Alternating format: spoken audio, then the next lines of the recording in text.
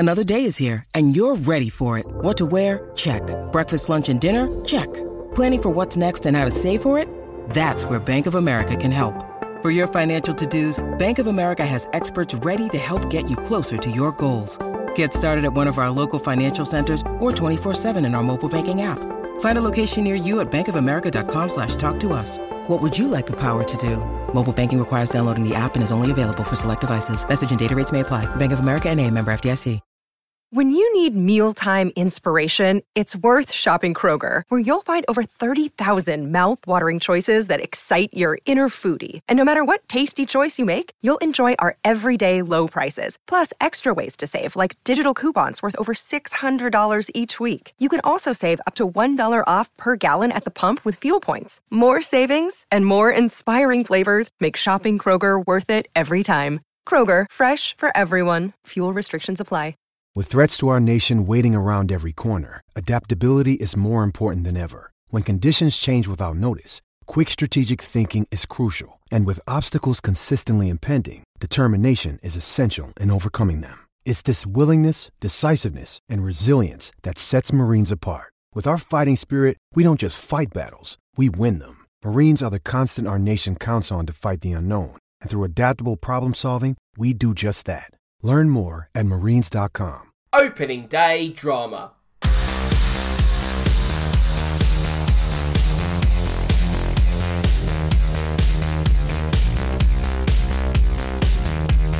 Hello and welcome to episode 2 of this season's Real Football Cast. As always, I'm your host Dan Tracy, and in the next 60 minutes we'll be dissecting all the hot topics in football. As per usual, we'll be discussing what's been going on in the Premier League over the past few days, while in addition to that, there are also some off-pitch activities that have caught our eye and they'll be getting our attention in the next hour. It's been another incredible week of football, and this week we've once again got a full house. That means leading the line around the captain's armband is Carl. So Carl, how have you been since we last spoke? Yeah, really good, thanks Dan. Good to get the football back underway and get everything going, even if, from a Spurs point of view, it was a bit of a damp squid. But there was some really good football, some good goals and some good talking points. So looking forward to getting into this one, mate. Yes, indeed, which means you're also joined by Fulham fan Matthew. Matthew, I hope all is well, and how have you been this past week? It's not been too bad. Good to be back in the Premier League swing of things after the best part of 18 months away from it, and the usual defeat for Fulham. So yeah, it's good to get that back under the belt. And of course, last but not least, is our new signing Max. Max, I'm sure you'll be delighted after a opening day win for the Palace. Yeah, 100%. It completely dictates my mood for the whole week, which is bad when we lose, but it's fantastic when we win. Well, I've got you in a good mood today, so that's absolutely fine. And before we chat all things football, let's do the social media bits first. Otherwise, I'll be talking to the Abyss once more. So first, if you want to get in touch with me, you can. That's on Twitter, at Dan Tracy, 1983. Also, the podcast has its own account, which is at Real Football Pod. If you want to become a shareholder, all you need to do is follow and join our very elite members club. You can find me via iTunes by searching for Real Football Cast. If you use that platform, don't forget to subscribe so you don't miss a single episode. And also, if you like us, leave a review so we move up the league table. And if you're not a fan of all things Apple, you can find me on SoundCloud and Acast. While the easiest way to find all the links is by going to realfootballcast.com. Right, it's time to go live. And where should we go first? Let's go to Anfield as the champions played host to the winners of the Championship. And Carl, Leeds may not have won, but they certainly announced their return to the Premier League, haven't they? Yeah, that they they did themselves no harm at all, did they, with that performance? And one that I think can kind of, it's a defeat that you can actually go away feeling quite confident and actually put you in a good mood for the sort of season you might be able to have ahead. Because obviously, going behind so early in the game, you kind of thought, right, if the heads went down and suddenly Liverpool went on to kind of steamroller them in a real bad way, then obviously, the mood changes and a little bit of pessimism comes over. But given the performance and the way they bounced back each time from going behind, and, they came away from the game overall with more possession. They looked really good. They didn't look out of their depth at all. I think if you're a Leeds fan, you come away from that game sort of thinking we may be about to have a half-decent season here because we've just gone and held the best team in the league and really given them a scare on the first day. With that said, Matthew, it's all very well heralding a return to the Premier League for Leeds, and everyone's lauding Marcelo Bielsa as a managerial genius and all that. At the same time, this is still a team that's gone to Anfield, scored 3 times and got nothing out of it. So how criminal a performance is that? I don't think it was really criminal because, as Carl said, when you look at what Leeds would have expected this season and what they could have produced, I think coming out of that, that's one of those games you think, right, where are we in terms of our development and in terms of the rest of the Premier League? If they can go to Anfield and even look at the performance, one of them was a dodgy penalty. I have no idea what the latest handball rule is, so I'm just going to assume that was right. But let's say that was unfortunate. One of them was it was dropped over the line by Meslier. Another wonder strike from Salah. And then, again, you could have done better for the penalty. They didn't exactly, it wasn't as if they rolled over in defeat. They showed that they can mix it with the rest of the Premier League. And if they can take that performance to the other teams in the Premier League, like basically everyone in the bottom half of the table, then they'll be fine. I don't think Leeds fans or Leeds United as a team are going to be judging their season like, we can't win at Anfield, then there's really no point for us playing this season. I don't think that's really the case for them. Okay, that's a very fair point. But Max, there were many flashpoints in the game. The first being Liverpool's first penalty awards. Matthew's just alluded to that. Did you think the decision of handball was merited, or was it a rather harsh one in your opinion? It is tricky because, to be honest, I think according to the rules, it was a penalty. However, we've seen a lot of inconsistency in the last season or 2 or 3 about handball rules. A lot of Man City fans will look at Trent Alexander-Arnold's handball against them in the penalty area, which incidentally came just before Liverpool scored. And they'll look at that and think there's not much difference between those. However, we have got to try and put all of the previous inconsistencies behind us and say, well, they've kind of updated the handball rule. Although it was a bit unfortunate that it deflected off another part of his body and then hit his hand, it was, outside his body, if that makes sense as a physical phrase. His hand was outside his body. And so according to the rules, it was handball. It was slightly less of a penalty than the penalty at the end, which was super, super obvious. But I think it was ultimately a penalty and Leeds can't have too many complaints about it. So, Carl, we probably won't have time to break down all of the goals because there were so many of them. But if we assess Liverpool's performance as a whole, that scoreline, is it the champions being off the boil, or is it fair to say Leeds gave them a first genuine test in quite a while? I think Leeds have given them a test, but I think what you're finding here, given the short pre-seasons that everyone's had, this is just, some teams are still finding their feet, finding their fitness, getting into their rhythm. I think, from a Liverpool sense, you come away thinking they'll be glad to get the win. Salah, brilliant hat-trick, so he'll be buzzing. And what you will sit there is, though, Klopp will come away saying, okay, right, listen, we've got away with it this week in terms of defensively, but that is something that will be the real thing they take out of the game, saying we don't want to be conceding 3 and being quite as open throughout the season because, you will come unstuck with the quality that people have got. So I think, they'll look to improve, but they'll be happy they've got over the line. And again, the players have got 90 minutes in the bank, and you get a win and you open the day the way you really want to. And like I say, when one of your star players bags a hat trick, you can only feel that's going to set him in good stead for the rest of the season. And the second goal was pure class. Matthew, when Trent Alexander-Arnold heads the ball past Alisson and into the goal, do you think he does that knowing it's offside and think, actually, do you know what, I'll just nod it anywhere and it lands where it lands? Or does he end up being a very lucky boy in all of that? Yeah, I think that's more luck than anything. And just go back to what Carl said. I think this was just the first time that Liverpool have been tested because you look at what Leeds have offered.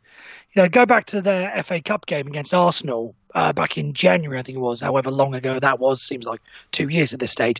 You showed that they could mix it. So I think this was just Liverpool and Leeds just wanted to show themselves. So I think that's what really called them out. But yeah, Alexander-Arnold, very, very, very lucky on that stage. Max, Mo Salah will get the headlines for getting a hat-trick, and it's also 4 opening day goals in a row, which equals a record with Teddy Sheringham. But I want to talk about Jack Harrison. A fantastic goal, the build-up as well from the pass from Calvin Phillips. What do you think he can do in the Premier League this season? Yeah, I thought he looked really good. And he made Trent look quite silly for his goal, and Joe Gomez as well. He looks really strong. He had a really good season in the Championship last year, and a lot of people are forgetting he's on loan from Man City, and if he does well in the Premier League for Leeds this season, it's not only an audition for Leeds to maybe sign him permanently, it's an audition for him to maybe go to Man City and be the second choice left winger there, or fourth choice winger or forward. So he's got a real good chance of making a good impression, not only for Leeds but for Man City if he carries on this level of performance. Yeah. Are you suggesting that Pep Guardiola will play an English player? I don't see that for a second there, sir. Oh, you've caught Matthew's eye already. So Matthew's long-standing bugbear with Pep is about English players and not being called up. But I guess, Matthew, very quickly, English players, Phil Foden, we've got to talk about that Nations League hoo-ha, him and Mason Greenwood. The fallout, is that the right decision that Gareth's made? Yeah, he hasn't sort of announced any any long-term suspension or anything, as you like. Like, there was a lot of talk, should he be excluded from the England squad for X amount of time? I think that would probably be maybe for until the end of the year, I would say. I don't think I'd say he will never play for England whilst I'm in charge, sort of thing, because Greenwood and Foden, can be key parts for England in the Euros next season. So I think that would have been too harsh. But I think a suspension probably till the end of the year, end of 2020, would probably be deemed about right. Yeah, I think you're about right. Certainly the October triple header, maybe November's fixtures, but like I say, if it's the end of the year, then so be it. Of course, Cole, earlier that afternoon when Liverpool beat Leeds, we also saw the curtain raiser to the Premier League season. And I guess, Cole, from an Arsenal point of view, you'd have to say they made particularly light work of Fulham. Yeah, probably a nice start. They've gone out, done the job. The better side on the day, obviously. But I guess Arsenal would have gone there thinking, well, that given their pre-season, given winning the FA Cup, finishing on a high, they would have liked to have gone there and start the way they did. And you have to say, it was reasonably impressive. Some good performances from the new boys. Willian looked sharp. The new guy scores from the corner.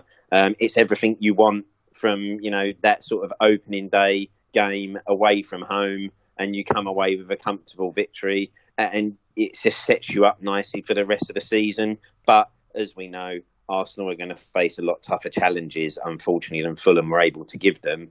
And it's when they face them challenges, how they react, and whether they're a team that have now found sort of, if you like, a stronger backbone than what they've ever had in the past. And we see how they respond, how the likes of Louise and all that come up when they face some, quality strikers from within the top six. And then we really get to judge Arsenal. But, we've been here before with Arsenal, strong starts, looking good, playing some really nice football. And then the same old frailties and errors start creeping in over the course of the season. So they're one to watch, but you'll be very pleased with that start.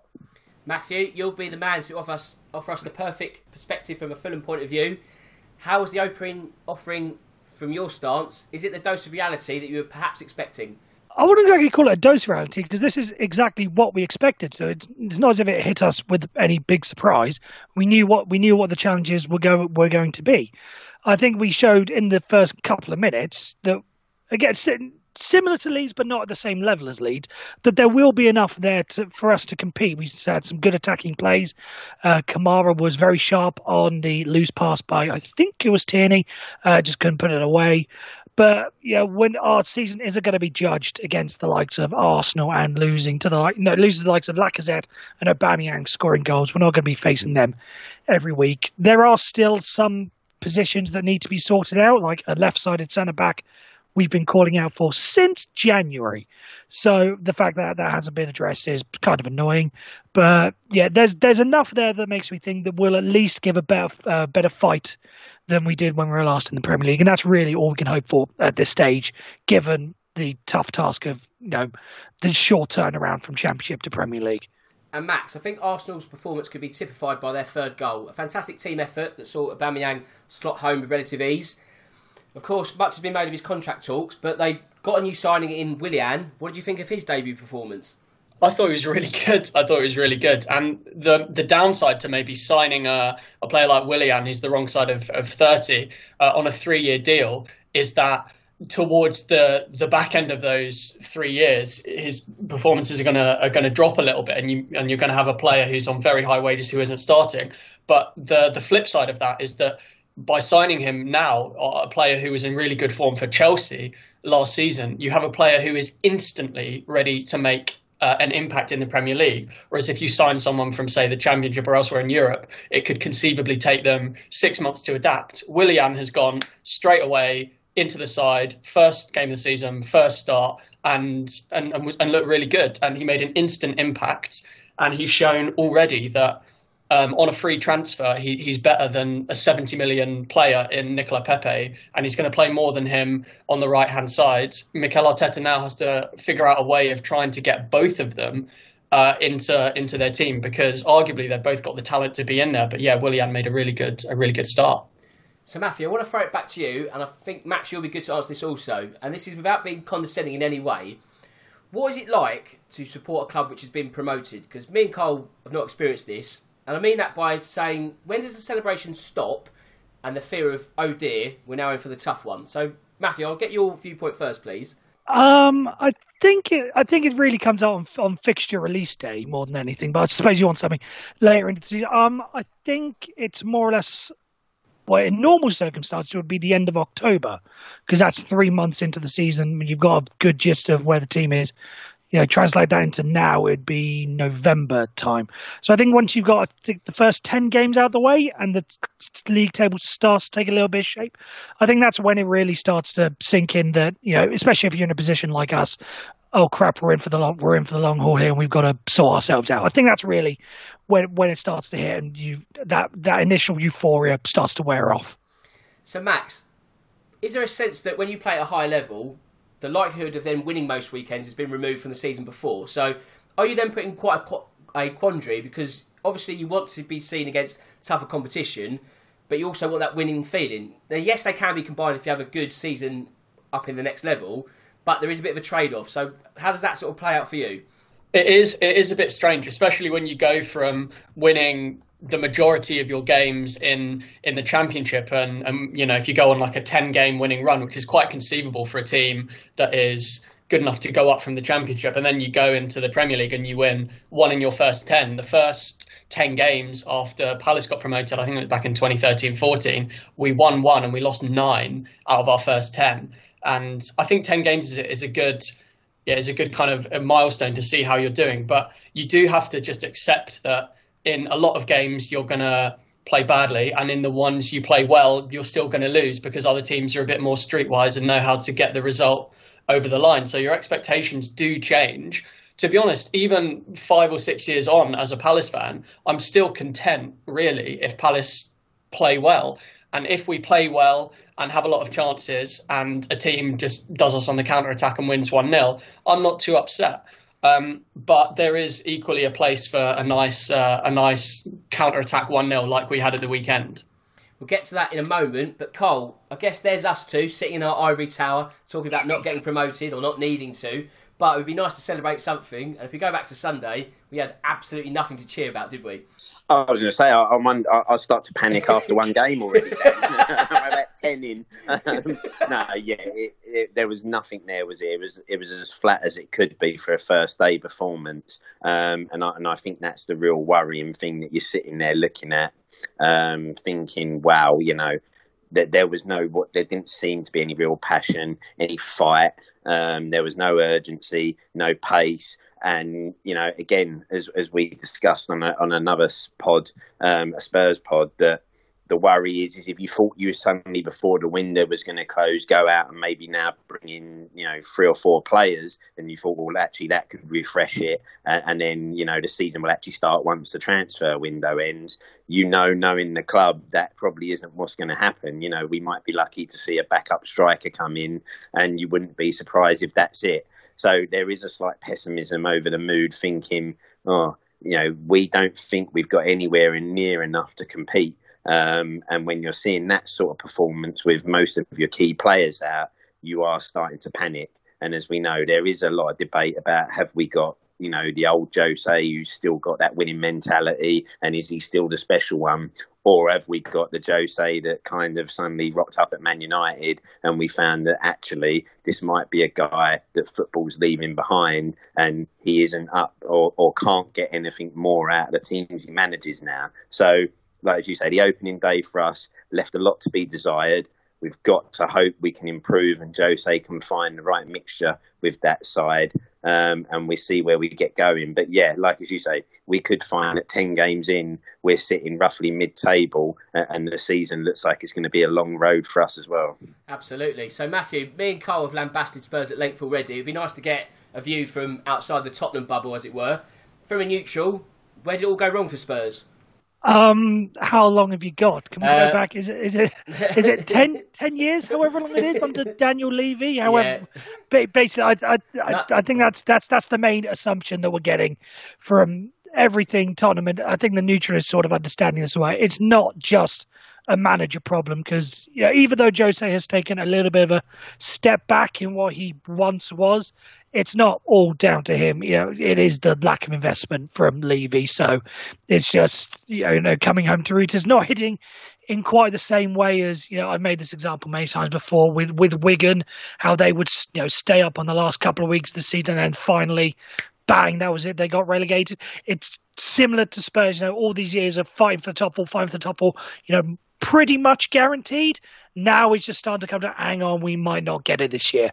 I think now it's just a case of Daniel Levy's lack of investment finally coming home to show. It's, stuff like not finding an adequate backup for Harry Kane. You haven't bought a forward since Vincent Janssen, something along those lines. Correct me if I'm wrong, but you haven't signed a forward in some time.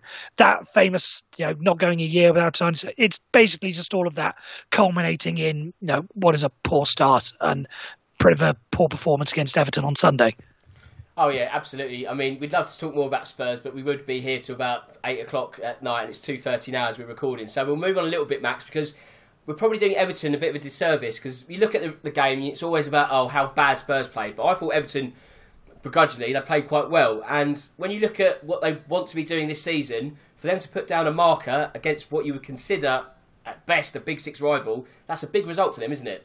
Yeah, 100%. I thought they were really good, and yeah, Spurs weren't great, but you're right, it does Everton a disservice. The trouble with Everton last season is that the spine of their team, and particularly the centre of their midfield, was really, really weak. And weak in terms of numbers. It's not necessarily a slight on Andre Gomez, who I rate quite highly, but Tom Davis was having to play in there, and he's maybe not ready to start for a Premier League side yet, especially not a top 8 one. Gylfi Sigurdsson was having to fill in as one of the two midfielders in a 4-4-2, and he's just really not suited to that. He's arguably not even good enough to play as a number 10 now, and probably won't this season now that they've strengthened. But particularly their central midfield players, I thought their new signings were really good. Alan was a real ball of energy.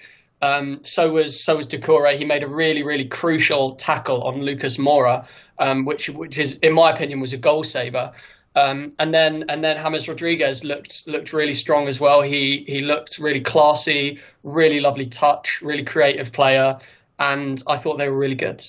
So Carl, Everton have changed their shape, because they were a 4-4-2 team at the tail end of last season, but after buying 3 midfielders, Alan, Doucouré, Rodriguez, the shape has now enabled them to all play. So what did you make of their new look, and how effective can it be this season? Yeah, I think with the quality they've brought in now, I mean, Rodriguez kind of showed, didn't he, that, that some teams may have missed a trick there, because when you look at what potentially we might be crying out for, Dan, you looked at how he played on the weekend and thought, wow, he actually was so good on the ball. And when you've got a player like that who can spread passes, create things, open teams up, it just gives you another confidence level altogether. And I think Everton this year could be exciting. Obviously, you can't go too soon because it's one game. I think the problem they've still got might be, the goals up top. Calvert-Lewin's done really well, and he looks like he's really developing, but they may need someone else that can back him up, that can score goals. Defensively, you've still got question marks over Pickford around how can he keep his form going.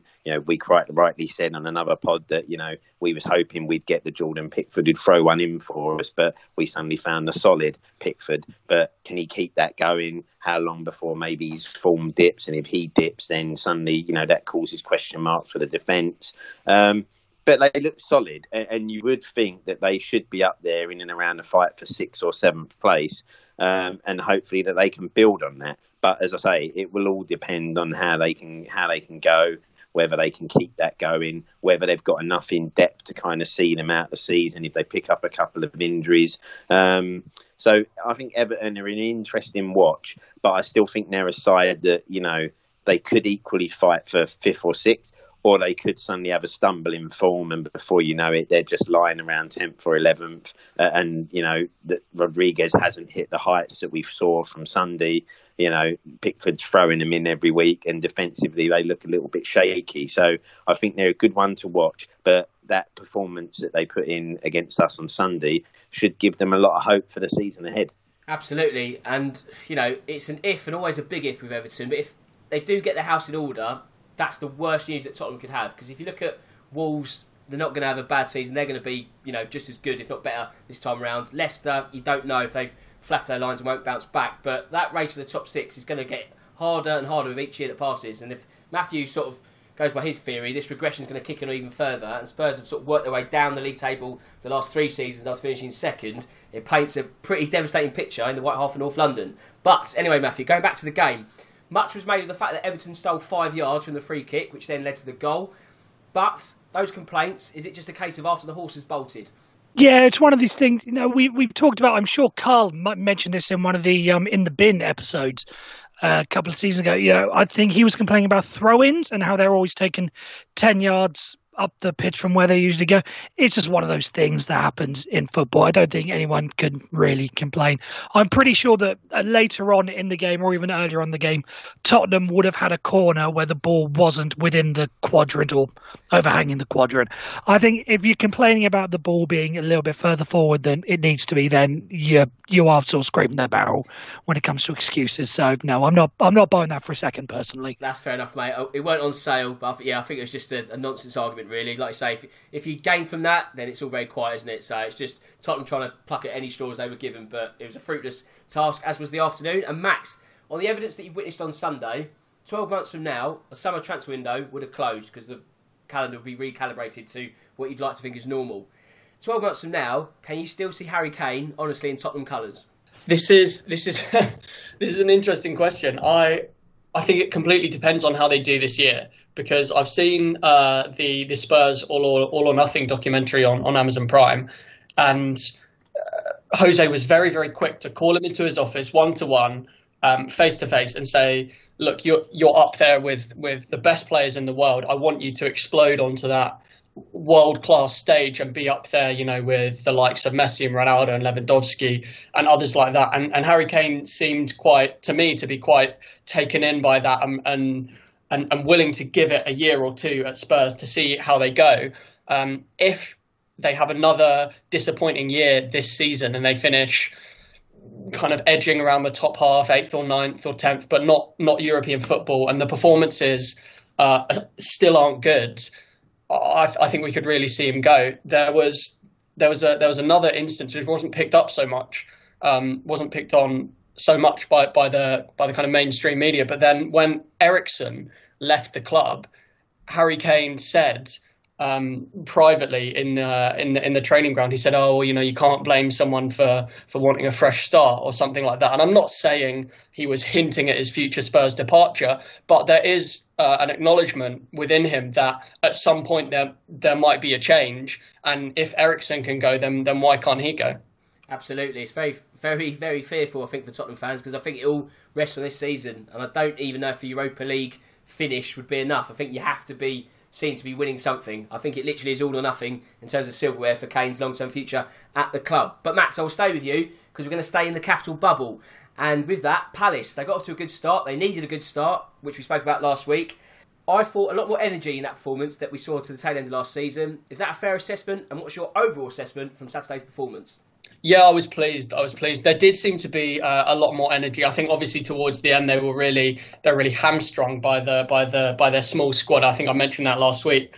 But yeah, we looked pretty good. And although we were bailed out a couple of times by Vincenzo Higuaita, who I really don't think is spoken about enough because he's a fantastic keeper. Got him on a free transfer, and in terms of expected goals, although, you know, you do have to take some statistics with a pinch of salt and put them in context, he was right up there with, you know, the likes of Dean Henderson at Sheffield United and Hugo Lloris at Spurs in terms of expected goals, conceded and actual goals conceded. He actually saved us from 9 or 10 goals that on the stats were good enough to go in, but he was good enough to keep them out. He is really good.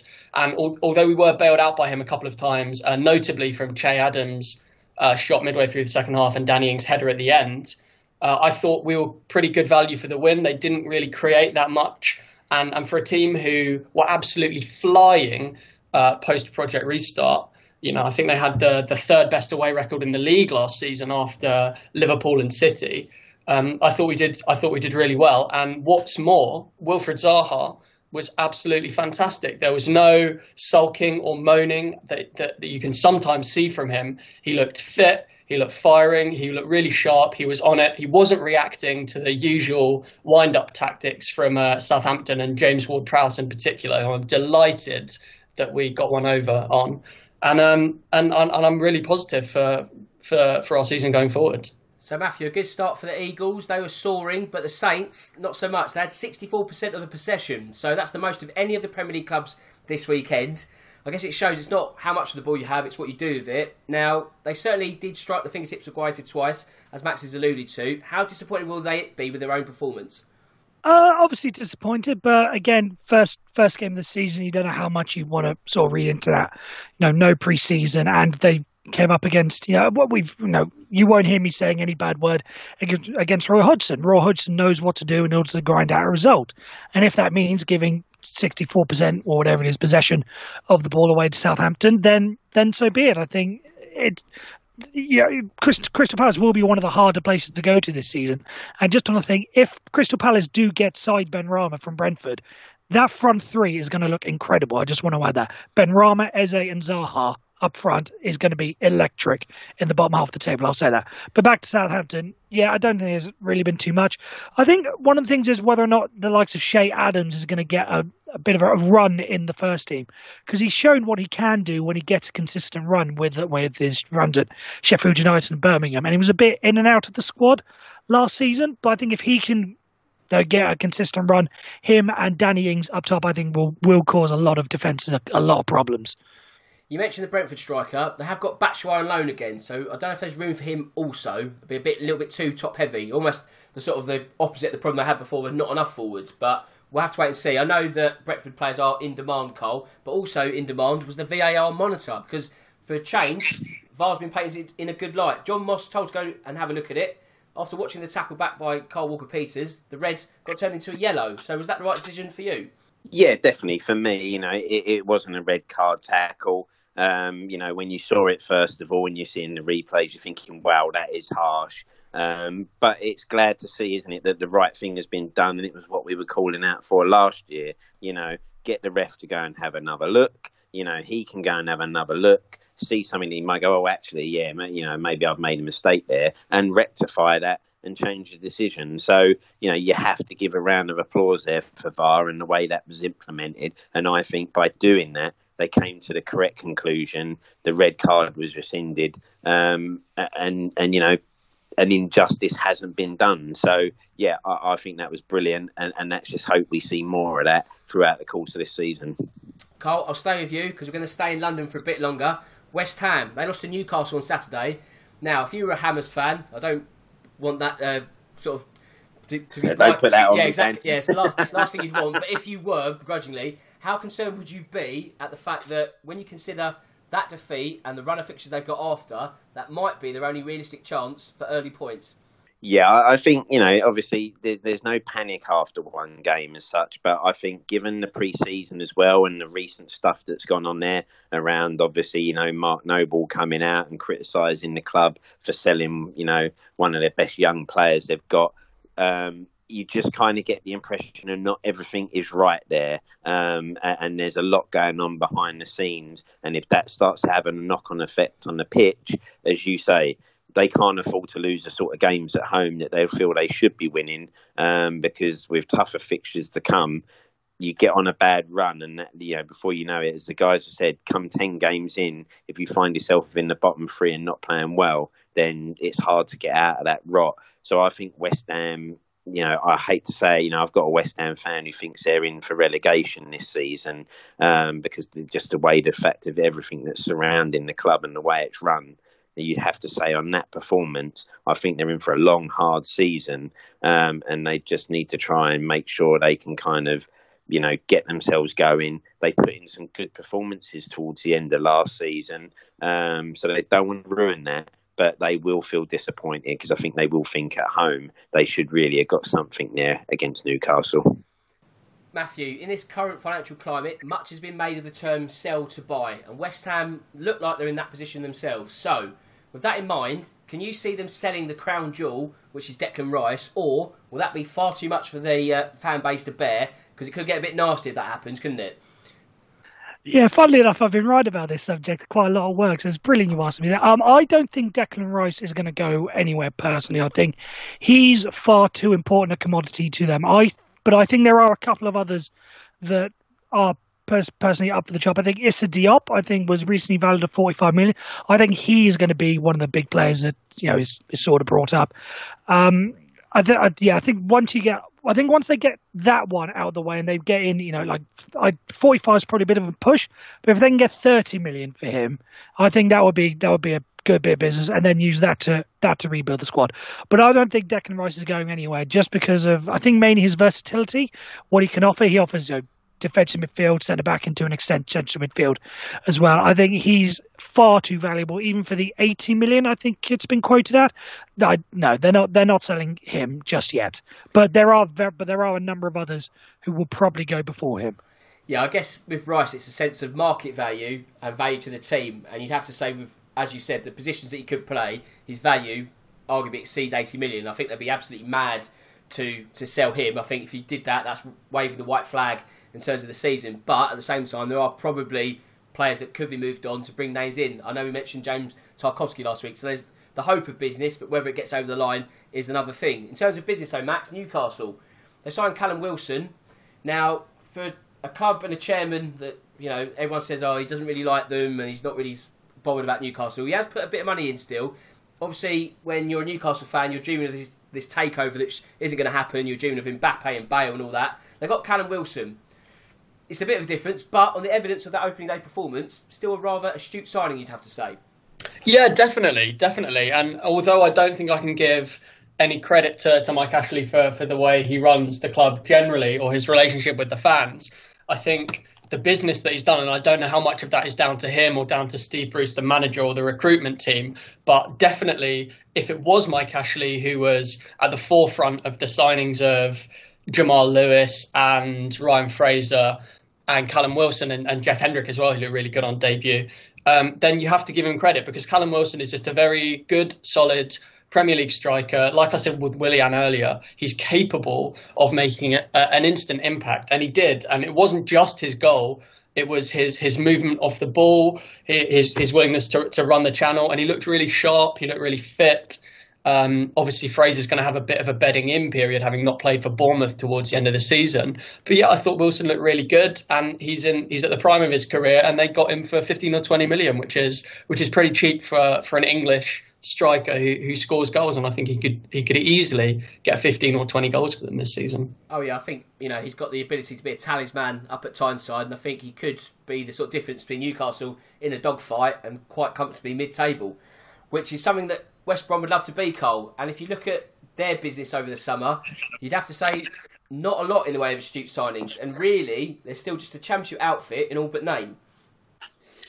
Yeah, I think I think West Brom are probably going to be in the same boat as Fulham, aren't they? When it comes to kind of the sort of season they'll have, that they haven't been able to go and just add lots of, suddenly Premier League proven quality. They've tried to buy in some good young talent that they're hoping, they'll develop and suddenly give them some good times. But I think, unfortunately, given the fact that, they don't have that proven Premier League record as such, they'll have some good moments, but then they'll have a lot of bad moments. I worry about the amount of goals that West Brom might score. I think that could be their real problem. And when you look at that game at the weekend, for say 15, 20 minutes, I think they gave a good account of themselves. But as the game went on, Leicester just took more and more control of that game. And in all honesty, by the end of it, that you could have been looking at a 6 or 7-0 defeat on another day if Leicester take their chances. And obviously, I think that is going to prove to be West Brom's real problem. Lack of goals, some inexperienced players who need to learn. And at this level, they'll come up against street-wide sides who, that they will really struggle with. So based on that early performance and the signings, I really struggle to see West Brom being anywhere other than in that bottom 3 for most of the season. Yeah, I'd have to agree with you there, Cole. But Matthew, they lost 3-0 to Leicester. The Foxes took a while to get going, 0-0 at half-time. But it almost felt like a capitulation after the interval. There were some instances of play with West Brom, they sort of were trapped in the corner, didn't really know what to do with it. If you had a baying Hawthorns crowd, they'd be quite angry at that. It was sort of a real disjointed defensive performance, and they got punished. Yeah, I think this was more a case of West Brom being bad than it was Leicester City being good in anything. They just took advantage of the situation. Going back to what Carl was saying, if you look at West Brom and the signings they made, they haven't really made any signings. All they've done is just keep the side that was available from last year. Like so, Diangana was on loan, Pereira was on loan, and Callum Robinson was on loan. Those are the only major signings they've done, and they just brought them back for another year. And I think that would be worrying if I was a West Brom fan. So yeah, and I think again, another situation like Spurs is just coming home to roost of just how bad this West Brom team is, because they are effectively now a championship side in the Premier League. And when you come up against a good side like Leicester in that situation with the experienced players that they have, there's only one way that game is going to go. Well, they're almost a Premier League club by accident, because when you look at their results at the tail end of last season, they were doing their damnedest almost not to get promoted. I know they wanted to get promoted, but they were, fluffing their lines at every occasion possible. And as you say, Matthew, they just literally topped up the deals they've had, and there's nothing in the way of an influx or regeneration. And if you're a West Brom fan, that's a huge concern. What won't be a concern, though, to Leicester is the fact that Jamie Vardy's in the goals, Max. Now, obviously, he'll steal the headlines with his duo of penalties, but I just want to focus on Timothy Castagna quickly, because his debut, he also got a goal. That's going to go some way to filling the void of Ben Chilwell and his departure, isn't it? Yeah, definitely. And he'll be a very good cover for Ricardo Pereira as well, who I rate really highly, but is obviously out injured and has been out injured for a long time. It'll be really interesting to see how they kind of manage that, because obviously Ben Chilwell, the left back, has gone out. Castagna can play both sides, and play right back and left back, and he did play both sides for a really promising Atalanta side in Serie A and in Europe last season. So I suspect that although Castagna started at right back at the weekend and Justin was left back, I think he might move across to the left when Pereira is back to allow the Portuguese to get back in the team. But he looked really good. He's got a goal threat, which Brendan Rodgers described before the game, and he showed that. And he was right up in the box and a nice header. And he could be the kind of player that formerly Serge Aurier was for Spurs, that Matt Doherty will be now for Spurs. In that if you play him at a right back, you can leave one of your fullbacks back a little bit and just let him go and do his thing going forward. And it was a really nicely taken goal. He's young. Palace were interested in him a season or two ago, and I'm a little bit disappointed we couldn't get him, because he looks a really solid Premier League player. Yeah, I think a great debut from him, and I think a wise move from Leicester. But let's go to Monday Night Football now. Cole, Chelsea, they were given a small fright in the second half when Brighton equalised. You'd have to say, in the end, their quality throughout certainly shone through, didn't it?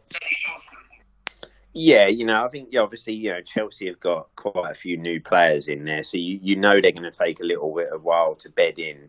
But they did look, reasonably good. Whether some of that was just Brighton not really giving them as much of a game as we'd have hoped they would do. But Chelsea, were looking good, and it will take them a little while for those players to settle in. But based on that first game, you'd say there's some encouraging signs. Quite funny the fact that the goal scorers were not the sort of players we were expecting it to be. I'm sure with all that attacking talent they've just got in, we weren't expecting Reece James and Kurt Zouma to be the main goal scorers for them on the night. But that's always a good thing, isn't it? Because when those players get going, Werner and people like that, Havertz, then they've got some real quality on their hands. And I thought Werner looked quite sharp, to be honest, at times. So I think it's just a case of once he gets his first, he could go on a really good run. But they'll be encouraged. I think, as we did say, Chelsea it could be the goalkeeper situation that causes them a problem.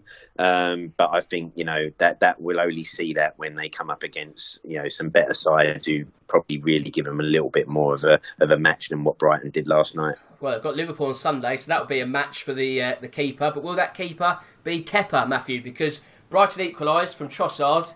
How much fault do you lie at the hands of the Spaniard?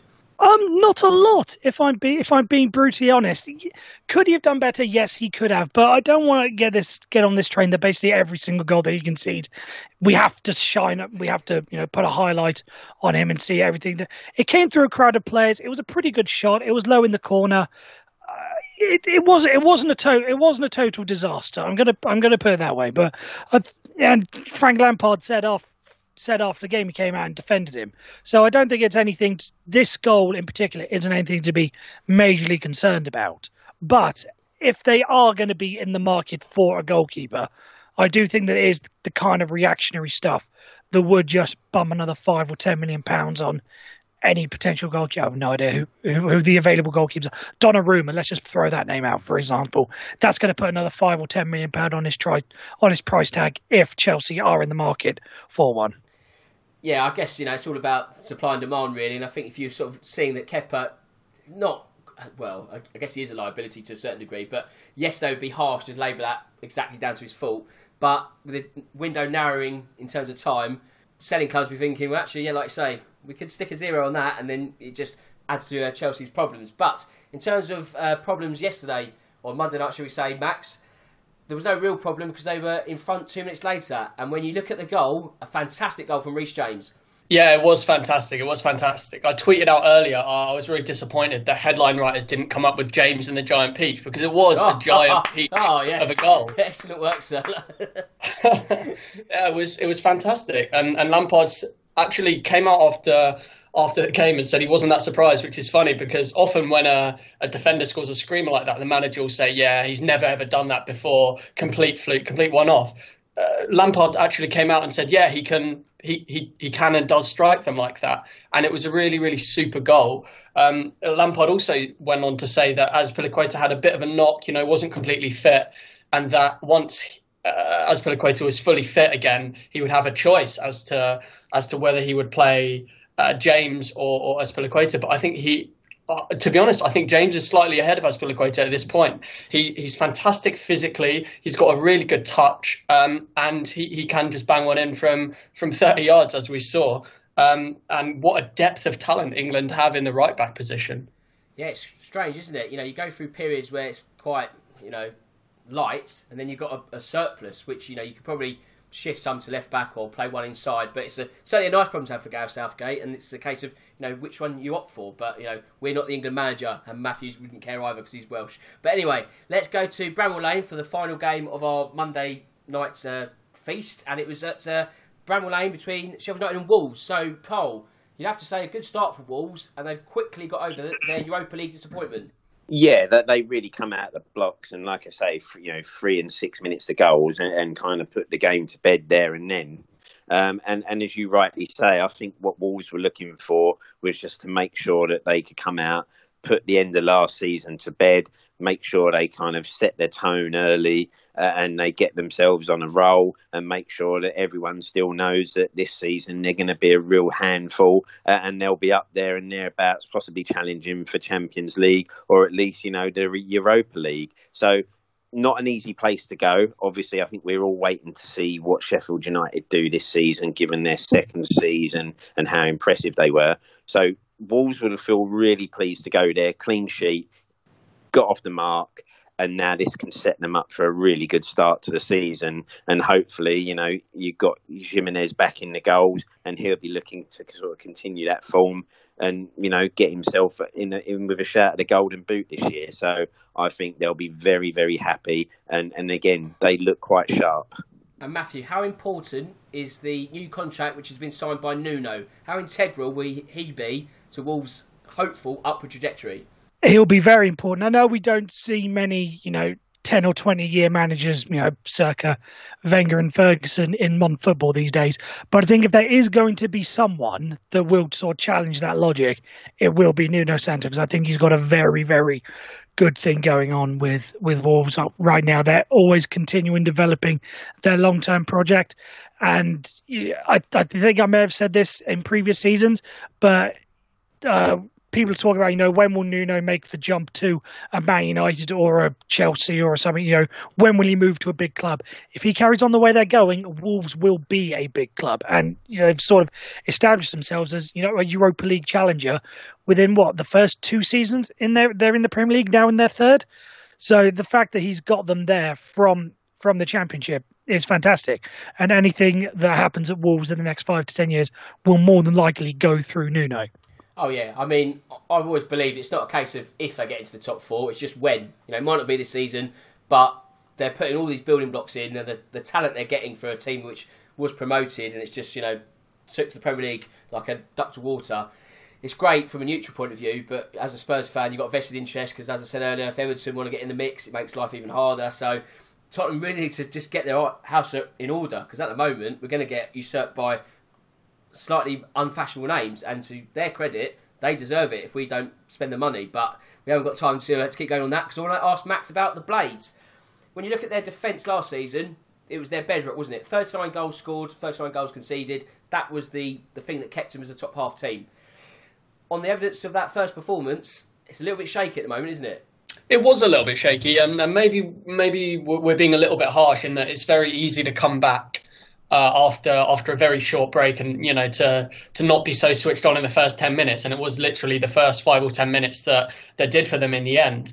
But an interesting theory that I've read is that they were bailed out a lot last season by Dean Henderson, who's obviously a fantastic keeper and might well be Man United's number 1 this season, and possibly England's number 1 in the coming years, if not straight away. And we saw Ramsdale look a little bit shaky. He possibly could have done better for the second goal, the Romain Saïss goal from the corner. And I do wonder if their defence is going to be found out a little bit in terms of they don't have someone who's a properly class keeper behind them anymore. Ramsdale's a little bit untested, although he obviously had last season at Bournemouth. And I wonder if their previously fantastic defence, which was one of the best defences in the division, having been promoted from the Championship, might be a bit of a weak link. And then when you also throw into that they've got essentially 4 strikers, none of whom can score, that might be a bit of an issue for them, because the likes of Billy Sharp and David McGoldrick and Ollie McBurney and Lys Mousset, they're all decent players and they all do a job in Wilder's system, but they're not exactly natural goal scorers in the way that someone like Callum Wilson, who we've already mentioned, or even Michy Batshuayi at Palace is. And so it could be a season of second season syndrome for them. Yeah, I'd be very surprised if they hit the same heights. I don't think they'll get relegated, but I think there'll be more of a sort of grind to them this season, which I guess is natural for teams who have hit quick heights and then just, regress to the mean, as it were. Right, those 8 games were all on TV, and they were all televised in different slots. We've got the same next week, or this coming week, shall we say, and the week after. So 28 different time slots, 28 matches. Carl, not good for any long-term relationship with a partner, because they'll be, going more football. But from a fan's point of view, and the fact that we can't get into grounds, is that the right decision? Yeah, I think, let's say the fact that fans can't get into grounds, then obviously, everyone wants to see their team play, don't they? So I think it is only right that everyone gets as much of an opportunity to see their side play their game if you can't get to the ground. I guess those who probably have to pay for subscriptions are not necessarily, over the moon, because if you don't want to have Sky Sports or anything like that, then obviously, at the moment, you're having to fork out a lot of money to see some of these games on a monthly basis. So that might not be great. But I think the main thing for everyone is they get to see their sides play. So this is great for them. As you say, I think if your relationship status, I'd imagine there's a lot of people changing that through this next early part of the season. It's like, what are we doing today, love? Nothing. There's football on. What time? All day. Oh, okay, fair enough. It's me or the football. Okay, pack your bags. See you later. There's a 3:00 Burnley Palace are on. And that's it. Yeah, I think, it's what people want to see. They want to see football, and there's no complaints that you've got enough of it to watch right now. So Matthew, with the 3 o'clock Saturday being in action, does that sort of nullify Soccer Saturday because there's no string of games around that time? Does it also nullify Match of the Day? Because in theory, you could just watch all the action in a row on a Saturday and not have to worry about staying up till 10:30 midnight to watch it all. So, are these programmes at the moment dying a slow death? For the moment, yes. I think we do need to sort of put everything on hold because things will get back to quote-unquote normal, even if it's a case of 25% capacity. I've read just a couple of minutes ago that the EFL are trialling a bunch of games to get fans in ground, so on and so forth. I think whilst all the games are on TV, then yes, the programs like Soccer Saturday and Match of the Day, who everyone was all in a blaze about, they're going to get new presenters and it's all going to change, and no one's watching it now, so we don't need to. So that all chaos and controversy could be put on the back bench for a couple of months at least. I do think it's going to be interesting though when we get to the limited capacity games in October. Will the fact that only 25% of people being allowed to go into White Hart Lane or the Emirates or Old Trafford or anything like that, will that be enough for the clubs to justify then having to put the games on a subscription service rather than just keeping it as it is so everyone can see the game? It's going to be a bit of a weird one. It'll be fascinating to see how each club sort of deals with that as it goes along. Yeah, it's a very good point, because where do you draw the line? Because if you're letting some fans in, is that enough to exclude the 80% of watching the game? You've sort of got the same problem or issue as if you had a sold out ground and you didn't make the screening available to everyone who didn't have a ticket. It's, what point is enough? At what point also, Max, is too much football? It's a nice problem to have, but in theory you think, okay, I've got 4 matches back to back, I'm going to watch them all. But that's 4 matches with no real crowd noise. How much of a slog is that for you? I think at the beginning it is fantastic, to have the feast of football, and I'm not going to lie, I watched almost all of the 5 or 6 games over this weekend, and probably a good thing for me that my girlfriend was away on holiday and didn't have anything to say about it. But going forwards, I think there will come a point where it might be a little bit too much saturation and too much of a good thing, and you'll get to a point where you're thinking, well, it is a lot to do. It is completely unnatural, and it's better than nothing. But you're right, without the crowds there and the kind of organic atmosphere that you get, which is difficult to put your finger on exactly. It's quite intangible, but obviously when there's no crowd noise, it doesn't have the same effect. And even with the crowd noise, it's not the same. And imagine how much better a spectacle the Liverpool-Leeds game would have been if there was a full packed to the rafters crowd in there. It's not quite the same. It is better than nothing, but I think we might get to a point where people are a little bit disillusioned with how it's going, and maybe not so willing to slog through all the games back to back, given that they're all in different time slots. But to be honest, I just can't wait for it to get back to normal with fans in the grounds. Yeah, I think we all share that mindset. I think for me, 3 matches is the maximum I can watch in a row. I was tapping out a little bit by West Ham Newcastle. It's just that 4th game and no atmosphere. Obviously you can have this sort of fake atmosphere. It was like, oh God, like another 2 hours of football. It's a nice problem to have, but week on week, you think that's going to eat up every Saturday until we get to a nicer point of where we were before. So again, a nice problem to have. And talking of tapping out, we're tapping out for this afternoon because we've hit full time. So time to do the admin, which is simple enough as thanking the guests. First up, I need to thank Max. So Max, a sterling performance once more. You are making this place in the team your own. Thanks very much. Hopefully I can hold down the slot for a little bit longer. Top man. Matthew, excellent work as always, and thanks for your time again. Yep, not a problem. You know where I am. I do. Well, not literally, but via DM. Yeah, that would be a bit too scary. And also, Carl, the captain's armband is going nowhere. I hope you'll join me again next Tuesday. Definitely, mate. I think after 10 games, this team should be fighting high and looking for Champions League, mate. That's right, mate. Right. Cheers, guys, to you all, and also cheers to the listeners out there. And with that said, it just leaves me to say that my name's Dan Tracy. This is The Real Football Cast. And until next time, goodbye.